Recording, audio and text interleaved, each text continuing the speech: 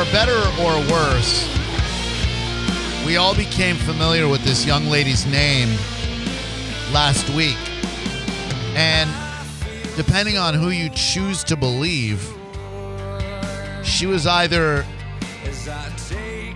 the victim of an attempted abduction with potential ties to sex trafficking, or there was an Uber mix-up gone awry.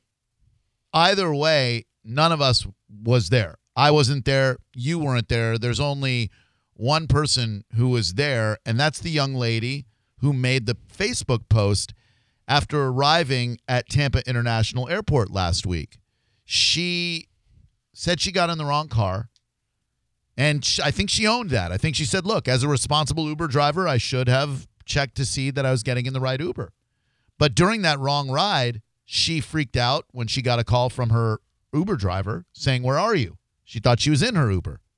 She tried to explain to the Uber driver that she wanted to get out of the car. She even went so far as to say, see those girls right there? They know me. You're not going to abduct me, which I think any of us would try anything we could in that situation. Either through a language barrier or worse, the driver was unable to communicate with her or pull over the car. And that's when Emmy took it upon herself to dive out of the car and then write a Facebook post about it. And I think that pretty much accurately sums things up to a certain point. Right, Emmy? I would say you did pretty well. Thank you very much. It's a fascinating case of something that happened to you and then caught fire on the internet and maybe spiraled out of control past what you would consider comfortable. Is that safe to say?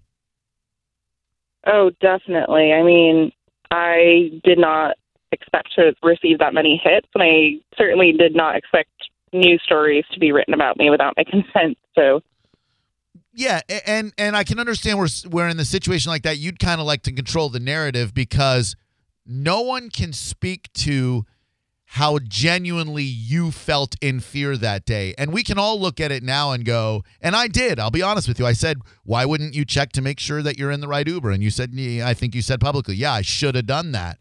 But you're the only one who can say whether or not you were legitimately in fear. And do you still maintain that there's more to this story than just an Uber mix-up? Yeah, I mean, I just checked the other day, and my status is with detectives in Tampa, and it's still under investigation. So anything you're reading right now may or may not be true. I'm not sure. I hope it was a mix-up, down in my heart, and I hope I'm wrong, but there were a lot of red flags. And I think it's important, even if it was a mix-up, for young ladies and young gentlemen to remain vigilant when it comes to their own safety and the people that we trust to take us from point A to point B. Absolutely. Emmy joins us right now. She put up a Facebook post last week. Last night I was picked up by an Uber, same car, female driver. Quote, all caps, I made a mistake. I got in before checking, and goes on to describe the situation. John Senning? Yeah, Emmy, I've got a question for you because it seemed like when the news stories started coming out, you weren't ready for them. Did you, for the first time, hear the narrative that it was a quote-unquote mix-up from the news, or had you heard that from detectives or police officers first? Oh, no. I woke up to a news story by Fox 13, and they had said it was a mix-up. And I said, I didn't even know about that. Let me call them. Uber still to this day has not confirmed it's an Uber driver. Even if so, I'm not, it doesn't mean that there weren't any malicious acts behind it. So it's a little worrisome. I can understand that. I mean, you'd rather someone act in caution than recklessly. Yes, Seth Kushner? Have you spent time studying or learning about trafficking and how it all happens? I mean, I've heard about it before, right? It's one of the things I never thought I'd be in a situation where I'd have to worry about it. I've traveled all over the world, and I'd take a 2-hour flight to Tampa, and all of a sudden I'm having the scariest moment of my life. So since then, I've been reading up a lot. There's a lot of different situations and ways that you can get into it. And it's pretty mind-blowing. Do you regret putting in your original post when you said something about that you found out the woman was a sex traffic worker when in actuality that might turn out to be true? I mean, not to be true. Right. Yeah, I do I do think I should have been more careful with my language. It was just that when I got out of the car, the two girls that I greeted literally singled that car out as having tried to pick them up earlier. And then also my Uber driver said that she thought that the situation seemed pretty on point for that. So, of course, I was kind of rushing to a conclusion in my fear. I kind of wanted a resolution to it all, I guess. And I think a lot of us media types, regular people on social media, we rush to conclusions as well when we see people sharing it, and then we say, well, she got in the wrong Uber car, this is all on her, this was all a mix-up. Maybe there's a 75% chance that it was a mix-up. But if there's a 25% chance that it could be something else, I think you owe it to yourself and you owe it to all solo female travelers, which should be, safe, especially right here in Tampa. Just keep your wits about you that something like this might be within the realm of possibility, right? Yeah, absolutely. And I hope that the police show up because that would have been probably a game changer in my situation that night. John Senning, something for Emmy. Yeah, so I know I'm kind of circling back. So you found out that supposedly it was a mix-up from the newspaper. What's the communication been like with the police since that day? What are they actually telling you, if anything? They're telling me something different every time. It's really confusing.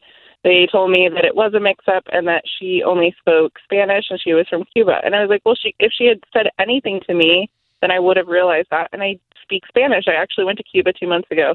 So I would have been able to attempt to talk with her. And I feel like at least she would have known, stop, let me out of the car. Therefore, I wouldn't had to have jumped out of a moving vehicle. It's a good point. How is Cuba, by the way? I've always been interested. It looks like it'd be very beautiful. I told the Tampa detectives I felt safer there. It's beautiful. It's amazing. The people are kind. Go. Now, come on. This city, for all of its faults, we have some kind people here. Don't judge us just because of this one. No, I got it back later. I did. I really did. I got out a little bit. I was a little afraid, but I've been to Tampa before, and you guys are great. All right. Well, thank you. If you come I back, won't hold a grudge. Thank you. Good. I was going to say, if you come back, we'll make sure you get a very secure ride from the airport, doing no trafficking whatsoever, and we'll show you a good time down in Ybor City, where things are definitely classy and safe.